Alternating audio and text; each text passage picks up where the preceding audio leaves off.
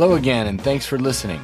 I'm Chris Connor, and this is CC Life Science, a podcast about AI from discovery to the clinic and whatever else piques my curiosity.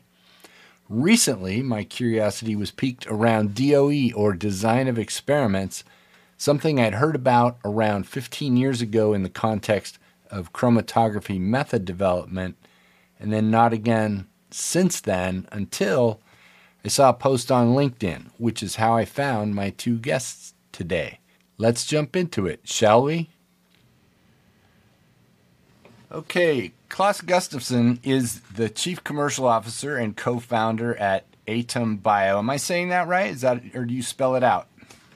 The rule we have here is that whoever's writing out the PO number can pronounce it any which way they want. Awesome. Formerly known, I will get this one right, as DNA 2.0. I got that one. That is correct. Atom offers an integrated pipeline of tools including gene design, optimization, synthesis, and a long list beyond that. So, Klaus, welcome. Thank you. And Marcus Gershader is the Chief Scientific Officer, also a co-founder at Synthase. Synthase delivers a no-code lab automation R&D cloud to life scientists who want to innovate faster. Marcus, welcome. Thanks, Chris. And today's topic is design of experiments, also known as DoE. This is something I got curious about. I ran across this about 15 years ago at Varian in the context of optimizing chromatography methods, and hadn't heard about it since until I saw these gentlemen discussing it on LinkedIn one day, and I thought, oh, what's going on with that, and how is it used in life sciences? So let's start off. Just describe design of experiments for people who aren't familiar with what we're talking about here. Right. I mean, I think a good place to start is actually to describe what DOE isn't, because this is what most people are familiar with, right? So if you go and look at the way that science is taught, when people are 8 or 9, then all of them will be taught that in order to see whether something's having an effect on a system, you need to hold everything else constant and just vary that one factor, right? And this is true to an extent, and it would be absolutely fine if then, that's how science was taught at, years 8 or 9, but then maybe we moved on a little bit in that science education as people progressed up into high school and onwards. But the sad fact is that in general, people don't, right? So this now becomes conflated with the scientific method. If you are doing proper science, then you are doing one factor at a time, and you're very meticulously keeping every factor constant except for the one that you're investigating. But actually what it turns out is that this is an oversimplification, and you can have experimental designs that very systematically change multiple variables all at once, and it can do it in such a way that you can still tell which of those factors is having the effect that you're observing within your system. It just has to be done in a highly structured way, which conforms to statistical experimental design. And it turns out that these designs, where you're altering many factors at once, have some dramatic advantages, particularly when you're dealing with biological systems.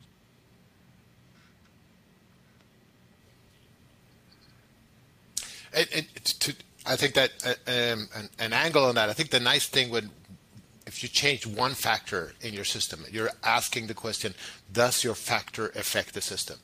That's really is variable selection. It's not really optimization. So I think it's a very powerful way of just looking, does my factor affect what I care about? The leap then, what happens when you're going into really studying this is then it's a question of optimization. How does all these factors optimize my system for better something?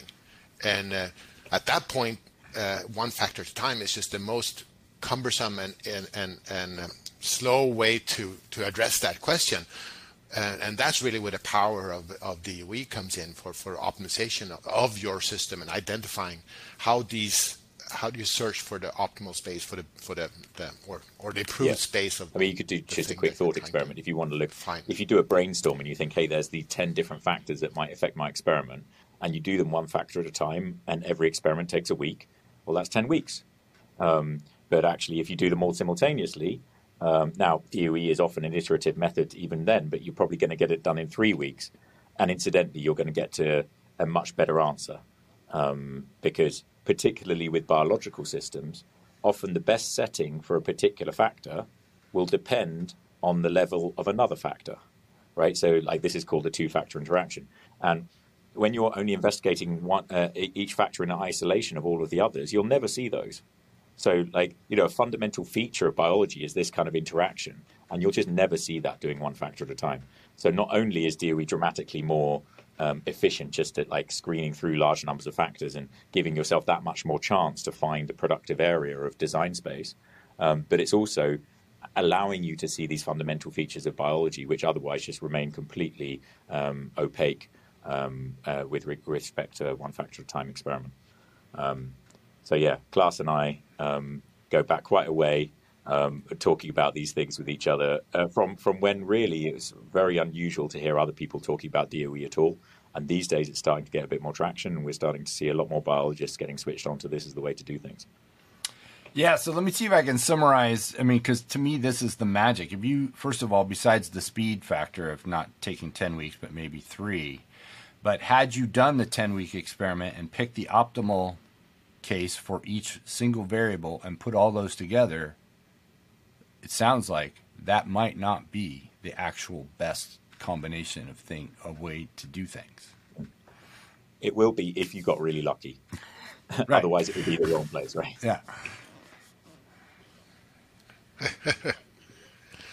And of course, the biology and space is just immensely large, and certainly biological space is the, it blows your mind how big that is. I have this little thought experiment I run every so often in my talks. Is when if you look at the CDR of an antibody, which is 10 amino acids, and then so there are 3 CDRs in an antibody, and if you do if you just make it the DNA that encodes that for each of the amino acid 20 options at 3 times 10 residues.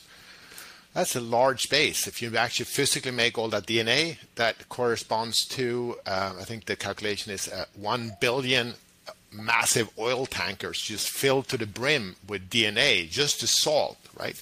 That's the size of that library. That's to find the best one in that space by chance. That's a lot of chance you got to go through, right? There's the space is, it just blows your mind how quickly biological space explodes. And of course, in biology, you have all these. I mean, to some extent, it's a mystery that we're sitting here talking to each other.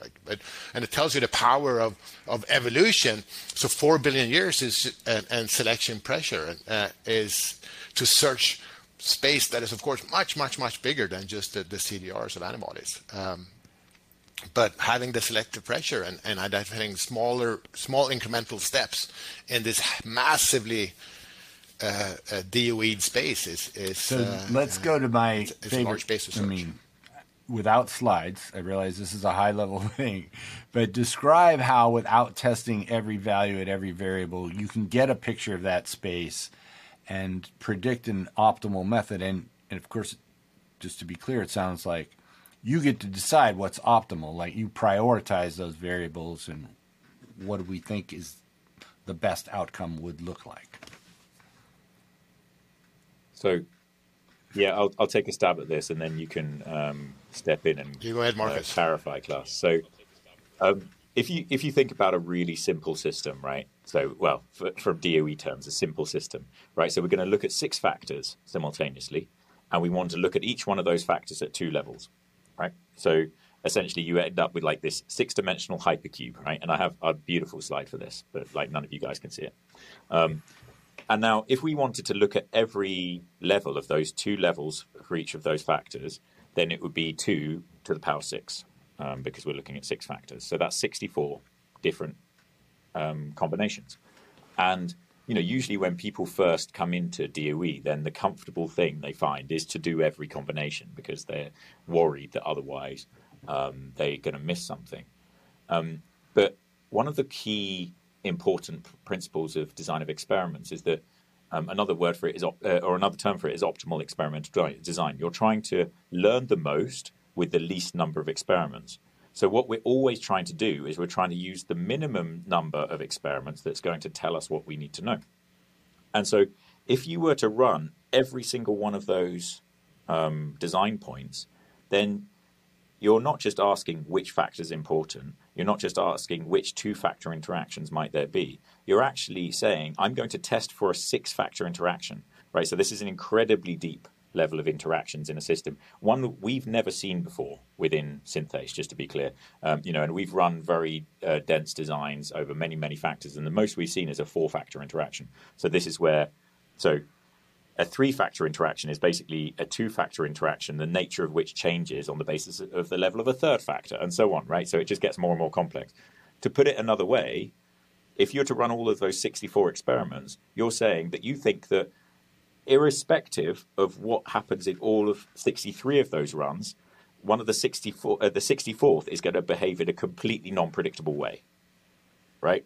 And so what you can actually do is you can do what's known as a fractional factorial design, where you systematically and very carefully pare down these designs so that then maybe you can run 16 of these runs or 32 of them or some other fraction.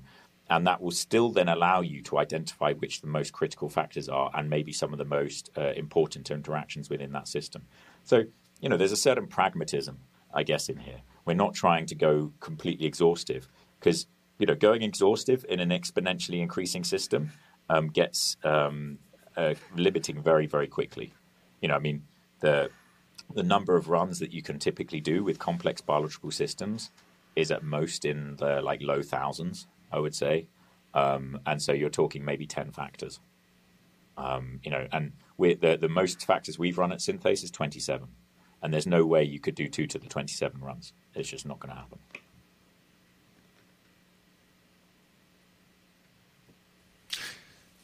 But also I think that absolutely 100% agree.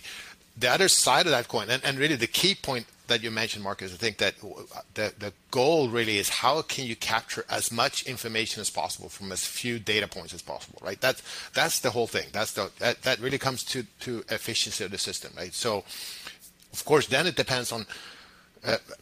At the end of the day, it's all cost-benefit analysis, right? So, what is the gain? What's the monetary gain of optimizing your system? And the bigger that gain is, the more value is it to go after deeper and deeper correlations in this data set.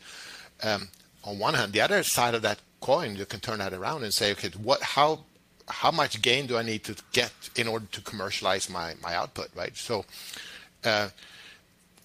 if you're optimizing an antibody for binding to some target and minimizing PK values and all these different things, you're probably not interested in getting the best in this space that is 10 to the 50 or something stupid.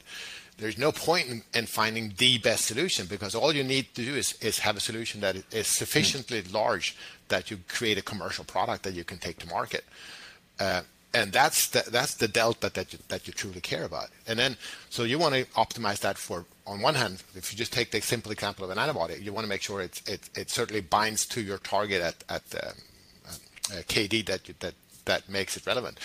And you want to make sure that it can be produced at a titer that is high enough in your CHO system. And you want to make sure it has a TM, a melting temperature, that is above a certain degree. And you want to make sure it doesn't aggregate at a concentration of X. And you probably want to have a cell-based assay. I mean, who cares if it binds? What you truly care about is does it shrink to tumor, right?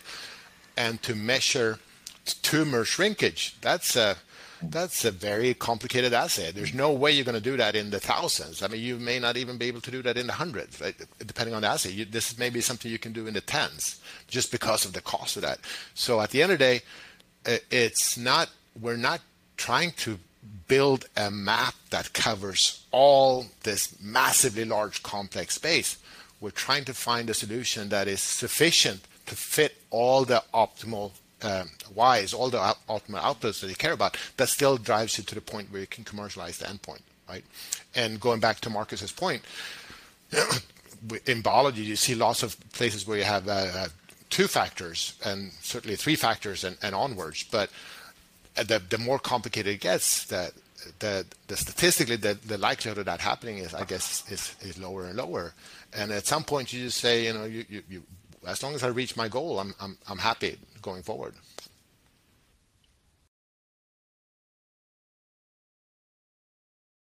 I want to back up through what both of you just said. So what I like about what Klaus said, two things that stand out to me, and we'll go further into those, is one, the commercial application of this. I mean, as you say, this is a cost-benefit analysis. This is about making money.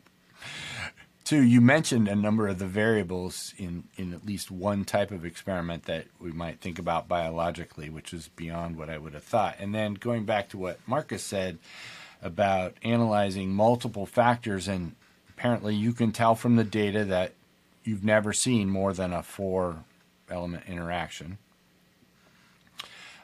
even though there may be many more. And then I'm assuming because of that, then now when you iterate, have you reduced it to those 4 and you're massaging those and can essentially ignore the others? Right. I mean, I think, iteration is a key part of this, right? It's rare that you're going to be running an experiment which is going to give you the entire, get to that commercial goal or give you the whole answer in one hit, just because of the sheer complexity of what we're doing. And so, we have this obviously advantage in experimental biology that you can define the data points that you want next, right? So you can walk your way through a particular design space. So what you asked about there is like, okay, so can you just focus all in on the factors which popped up before? And certainly with the kind of optimizations we do and we've done historically, the answer is almost always no, right? And it's because you have to keep applying your brain at the same time. So I'll give you an example, right? So we're really early doors in the company. We were optimizing the expression of a protein, right, in a microbial system. And so you've got all sorts of factors there, but one of those factors is how long you're leaving it there to make that protein, right? A very, very simple factor. And it's the factor that popped out is by far the biggest one in our first screen, along with a few others. So you might just say, hey, just take that one and the few others that popped up and just increase the amount of time and you're going to get to where you want to go. But then as biologists, we know that the longer you leave stuff, the more it's going to then eat through all the stuff in your media, right? So it doesn't make sense to increase the scope of the amount of time that you're leaving something and not also keep media factors in there to see if they're starting to become limiting. So, I often say, DoE is not an excuse for not thinking, right? I would say actually what it tends to do is it tends to mean that you have to think about your system to a depth and granularity that you're not used to before. When you're just looking at one factor at a time, you just go for the most likely looking factor. It's like, hey, I think temperature is important. I'm going to investigate that first. Time is going to be important. I'll investigate that next. If you can investigate 27 factors simultaneously, you spend a long time thinking about which 27 factors you're going to be looking at. Or in the case of Klaus, I know they spend a huge amount of computation and analysis to work out which residues they're going to be optimizing. Because which ones you choose, that's going to limit the scope of your experiment, right? And if you get that bit wrong, well, you're just not going to get anything, right? And it also comes to the question of within the scope of, in this case, time, right? So you say, okay, time is the most important factor, and you have probably 2, maybe 3 points in that. You have 10 minutes, an hour, and 4 hours or something, right? And those are the limits, and then you see if 4 hours is best. Does that mean 5 hours is better? But it's outside of your training set. You have no idea. It's just you can make the assumption. You can draw that line and say, okay, clearly based off of this, 100 hours is my ideal because it's way outside. But you don't really have the data to support that. You only have the data to support that 1 hour is worse than 4 hours or whatever it is that you have in your system. And then that's your training set. Now, of course, the obvious question for your next round is can I move my window? Let's do 2 hours, 4 hours, and 10 hours or whatever it is, right? And then and expand that in the combination in conjunction with all the other variables. But to Marcus's point, I think I always think about it as 2 bags, right? One bag is variable selection. How do you even know which variables are relevant, right? Is it temperature, or is it time, or is it day of the week, or shoe size, or the of the experimenter. And that's really where the domain expertise comes in. That's where you have to talk to people who are experts in their field, who've been banging their head against this wall for decades, and they know what makes sense and what doesn't make sense. And I think it's that's a huge resource of just experience that we need to take advantage of. And then, but once you identify those variables, and you rank order them, sort them by whatever it means, then the DOE comes in. Okay, so how do you search that space? How do you find the optimal in that space? How do you combine? And the other thing that you see at that point is also, and we see this all the time when we have projects, customers say, well, valin in position 68 is critical for this protein. Like, absolutely. There's been papers since the 50s about this valin. And I'd say more than not, do we show that valin has nothing to do with it? It's just some artificial stuff that has happened in his. So the DOE is fantastic at just sorting through all those variables and identify the ones that are being brought to the attention by spurious experiments in the past that turns out to be garbage, and actually things that are real, right? And I think that a big value of DOE is not only just optimizing for the different variables, but A, she's identifying which variables do play a part, and B, actually, if it models, that means it's real data. If it doesn't model, we have garbage, and surprisingly often we have garbage. And it turns out it's because often in biology you have these projects that people do, phase display or something. You look at 10 to the 8 molecules and you find a winner, and it turns out very often you start looking at that and do actually proper DOE, and it just turns out it doesn't model. It means it's just noise in the system, and you can dig down that rabbit hole a long time before you realize that there's nothing there. Yeah. So, I mean, just eliminating crap. I mean, obviously, I don't think anybody's a stranger to the fact that there is much biology that we think is true that might not be, and this is a way to sort of get a better picture. All right, so we mentioned, along this conversation, time, temperature, CHO cells, whatever. What other talk about the kinds of processes that can be optimized and some of the factors, just with examples perhaps from your own work, just to give people a sense of, because I didn't know I could do this. Oh, I can test all those. The simple answer to that is pretty much every biological process that I've come across, which sounds like I'm massively overselling it. So let me unpack that a little bit. DOE is, no more, no less a framework for investigating a design space, right? So it means that, if there are relevant variables that you can identify and there are sensible levels that you can set those variables to, then DOE can provide you a experimental design, which then allows you to optimize for it. And I've had people, say, "Oh, but you've done this in microbial systems, but it won't possibly apply to my mammalian cell system," or whatever, right? And then, sure enough, a few years down the line, we have, companies using our software to do absolutely incredible DOEs in mammalian cell systems, and cutting massive amounts of cost off their media and massive amounts of time off their the media development times. And so there isn't anything that I've come across. And in fact, if there was one thing that, if you'd asked me when we first founded Synthase, what area do you think DOE would struggle on, then I'd say, hey, optimization of genetic systems. And that's just because they are these kind of weirdly digital systems where they are just so ridiculously unpredictable, right? I think of DOE as being able to deal with a design space that's relatively smooth and predictable, right? So if you see, in this corner of this particular design space, things are higher, then I move towards that corner and I'll get higher and higher as I iterate, right? Whereas I always view DNA sequences as being a hell of a lot more stochastic and unpredictable than that. And so I couldn't see the smooth path that you might follow as you iterate through that design space. And then when I spoke to class, I realized that I was completely wrong, which is often a delightful thing to realize, right? But I'll let class describe what they do there. Well, Marcus is absolutely right. Everything at the core of it, everything is DOE, right? Everything can be applied for DOE. I mean, you could. I had an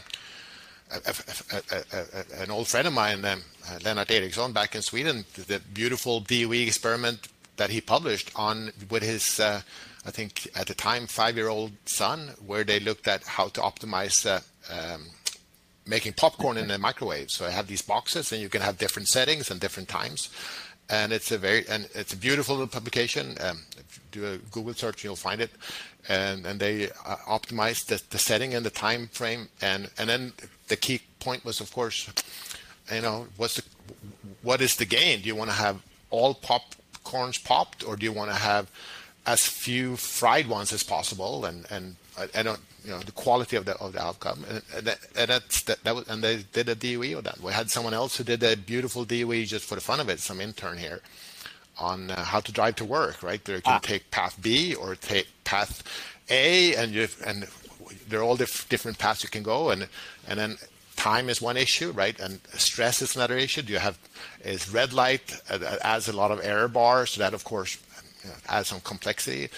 And it's a DOE, right? So it's just a systematic variance of how to optimize your system. And again, is it speed, or is it cost of gasoline, or is it time of the day, or all these different parameters? So every time you're optimizing something, you are a fool for not doing it using proper DOE. Yeah. Right? So that last example is not too far out. I don't know if you guys probably know this, but UPS optimizes their routes to minimize left-hand turns, right? So they're not sitting waiting at a light. Maybe in the UK they minimize right-hand turns. Right. Right.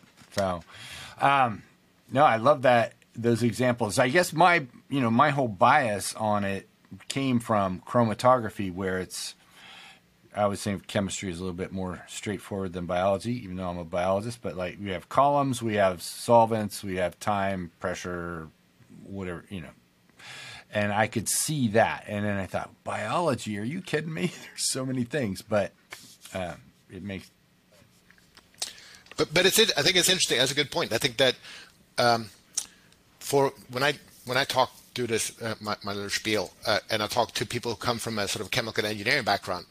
They're just so bored. They start checking their inbox because they've heard this 100,000 times. This is entry level. This is like chemical engineering 101. People who make media and people like that, they live and die DOE. This is what they do, right?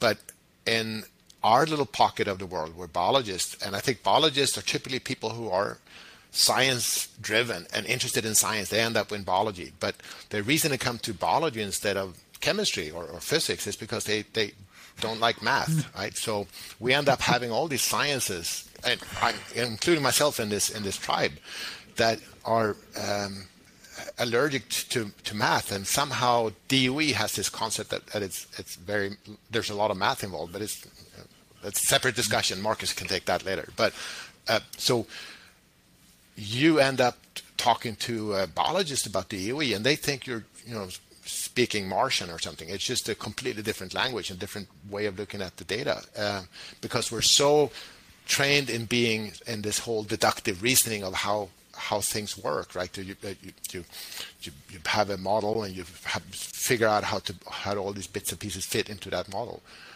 Whereas if you come from the world of chemical engineering or computer science, it's all inductive reasoning, right? Here's my huge data set. What correlates with what, and how do I find a solution in that space? And it's just fundamentally, I think, a problem we have in the world of biology. As biology is moving from, historically, it was all looking at, that's a moose and that's an elk, and they're different because they have this and that, right? It's very sort of categorizing and taxonomy in that perspective. And what we're looking at now in 2023 is, KBs and KBs of gene sequence, of DNA sequence, of amino acid sequences, of pixels in diagnostics of lung tissue, whatever it is, right? All these different things.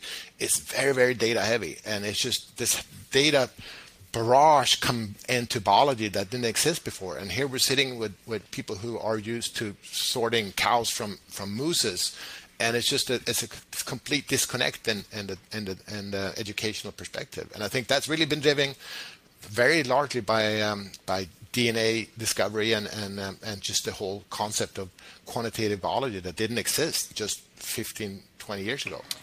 Yeah, so that's a good segue to the next thing. I mean, I grew up doing bacterial genetics 40 years ago, and, one experiment at a time, micropipette. I don't know if, massive experiments the way have been able by automation now, like, was even possible back then. But so now I starting to appreciate, I met Marcus at SLAS and how much automation actually goes on in other parts of the world, at least outside of academia. What kind of automation and software is required to make this happen? Well, actually, in its most basic form, none, right? I mean, this is a method that was come up with in the 1930s on an agricultural research station, right? So, this was before, any kind of software or any kind of automation. It is a statistical framework, right? But then if you're going to not use any software at all, then you have to know the math, right? And, which we just talked about avoiding. Right, exactly. Yeah. So, at the least, I would say for easy access, I'd say that you need a stats package of some sort that's going to spit out your experimental design that then you can go into the lab and carry out, and then get the data and then plug it back into the stats package and then build a model. And this is what I was doing when I first did DoE. My first DoE was 32 shake flasks, and they were a real pain to do. I followed the design as was spat out by the software I was using at the time, which was Design Expert, which is like just a really nice, easy bit of software to use that gives you the design that you want to do. Plugged it back in again, got my results, was blown away, and iterated another couple of times, and got the project that I was meant to be spending 4 months on done in 3 weeks, and the rest is history. I've been a DoE evangelist ever since. But that's kind of your minimal starting set, if you like. But what we found over the course of synthase history is that as you get for more and more complex experimental designs, then the challenge of executing those goes up, and the challenge of analyzing them, of even just getting all the data together, right? Biologists spend an inordinate amount of time in most labs copy pasting data into Excel spreadsheets, right? And this just gets untenable. If you've got these hugely complex experimental designs with loads of time points and this kind of thing, then you end up, not doing an experiment every week, but an experiment every 2 months or something, just because of the sheer complexity of it. So that's when, you need to start using more sophisticated ways of both running those experiments, planning how you're going to run those experiments, running the experiments, and then analyzing them afterwards. So the way that we have that set up is that, you can essentially upload the experimental design up the front end of our software. It then spits out the automation instructions that will carry out that DoE for you. But then because we know what's gone on in the experiment, when data is produced, we know how each one of those data points was produced. And so you can automatically structure the data afterwards as well. And, the reason we built this platform is, exactly what we've been talking about for the entire podcast up to this point. It was so that we could do the experiments that would actually help us to unlock the complexities of the biology we were looking at. But, all it means is that you can take these same principles and do them more powerfully. Like I say, you can get started with relatively minimal stuff. You can, and if you know a bit of coding like R or something like that, you can get all of the designs for free as well. You don't even need to get a commercial statistics package. Yeah, and I think absolutely. I think it goes back to what we talked about earlier. I think that the way biology is changing is from a science where we stare at things to a science where we can actually engineer this at the drop of a hat. And of course, that forces us to really bring in computational science, and because there's so much more data, right? So we have internally here at Atom, we have, I think, 10 or 12 full-time programmers who do nothing else but build and design and optimize and tweak and maintain our underlying limbs and our underlying databases and make sure that that's all integrated in the DOE and all the perspective. And to Marcus's point, the math's been there for forever, right? I mean, basically, you talk about the R.A. Fisher, and my reference is usually there's an R.A. Fisher paper from I think 1920 or something. That's my go-to R.A. Fisher reference. But of course, R.A. Fisher was based off basically Aristotle and Plato and those guys back in forever. It's just numbers, but be able to do that at the scale and at complexity and at a throughput of today's laboratory science, you're forced to do that using software, just like anything else. I mean, there's nobody sits down and writes a news article on pen and paper anymore. Right? It's just all because it's all software driven. That's just the way the world we live in, and biology is part of that same world. So we need to step up all that. It should, and it is now. I think that if you take Bio 101 in most universities, you're forced to do some R programming, and you're forced to do a little bit of Python. Right? It didn't exist at my time. Back in my days, I mean, if you're doing Excel, you were like way ahead of the game. Now, if you're doing Excel, you're probably not allowed to come back into the lab. We are trying to kill everyone who's using Excel in the lab, or just got a red flag on them, because it's not a system that you can really drive throughout the company, and it's just the way we deal with science throughout, not only biology, but I don't know, if you're making roads or whatever, you've got to have a computational tools to drive that, to optimize it, to fix it, to sort, to store, to catalog. And that is part of what's happening, I think, in the big part of biology right now, is just digitizing that whole process. And you talk to basically every large biotech company today, they have major efforts in digitizing their process, right? How do you even know what's in their freezer? What's the origin of this tube, right? You go to any Pfizer or any, even small company, they need to digitize that whole thing. And it just 10 years ago, that was didn't really exist. It was just someone put in a notebook, said, this tube A4 on this shelf 16 has this content. Yeah. What does that even mean? And I can imagine it's just going to grow from here. So I'm going to wrap up on this. I was going to ask you, like, how widely is this used? We've gotten some examples, and as a biologist, we think about, for example, you said, let's optimize an antibody. But if you are a commercial company, the media might be more expensive than actually figuring out which, right? You're using that all the time with probably a lot of inexpensive ingredients, and then some parts that are very expensive. So where do you see opportunities? And I want to know, like, who's not using this that should be, or whose mind can we open to go, oh, I ought to be doing that? Like, media, that's you, Marcus, all you. Like, who should be using this? Who isn't using this? Unfortunately, it's most biologists, right? I think what's gratifying is in just the last couple of years, we've seen a real upswell of interest in this area. Like, 10 years ago when Klaas and I were first chatting about these things, then it was a delight to find anyone else out there who knew what this was all about, and that shared this passion for doing science in a dramatically more effective way. But these days, a hell of a lot more people are hearing about it. A huge amount more people want to do it. And there's this big sort of upswell of interest in the area, which I find very, very encouraging. And so, we've already covered, like, we reckon that every part of biology, if there's something that needs optimizing, or even in a lot of cases, if there's just something that needs investigating in more detail, to truly understand a biological system, you'll often need to understand the interactions. So I think there's a place for DOE in a huge amount of biological research.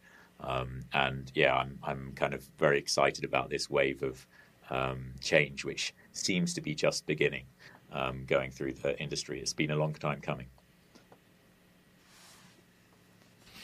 Yeah, and I think biology now is so much about engineering biology, and that's by making a better media or making a better antibody or making a better what have you, enzyme or chemical process or whatever it is. And anytime you're doing that, you can do it the stupid way or the not stupid way. Those are two options, right? And I think over time, everyone will go towards the not so stupid way. And it go back again. It's like if you want to optimize how you get to work in the morning, that's DOE is the way to do it. Or you can randomly take any road you can think of and catalog that over 10 years. Or you can build a DOE. Those are your two options, right? And it kind of goes for making a media or making an enzyme or whatever you want to do. So clearly, I think that over time, this will has to take over the entire biotech field. I think the big question is your question should be who should not be using DOE. I think that's a more relevant question. All right, let me have it. I think if you're just doing, if you're a sort of a proper old school biologist, then you're out there studying things that you don't try to engineer. You're not trying to improve anything. You're just observing and cataloging. I can see places where there may be value in DOEing something, but it's not. That's not really the purpose here. But if you want to, but that's just for cataloging all the shells on a seashore or something. Whoever sells those seashells to the seashore, those could have that being cataloged, but. That's a taxonomy-driven science, not necessarily an engineering-driven science. Yeah. All right, I'm going to wrap it up here. Marcus Gershader and Klaus, thank you so much. This has been a blast for me. I mean, and I'm looking forward to publishing this. I think people are going to find it very interesting. Thank you very much. My pleasure. We had a few recording glitches that you may have heard at the end. Thanks again to Klaus Gustafsson and Marcus Gershader for a fun and inspiring conversation. My next episode is with Chris Steele from IQVIA, when we'll talk about wrangling multiple AI projects in a large organization and how some of those projects are helping identify people with rare disease. Until then, please share the pod with your colleagues and subscribe to my Substack, cclifescience.substack.com. Bye-bye.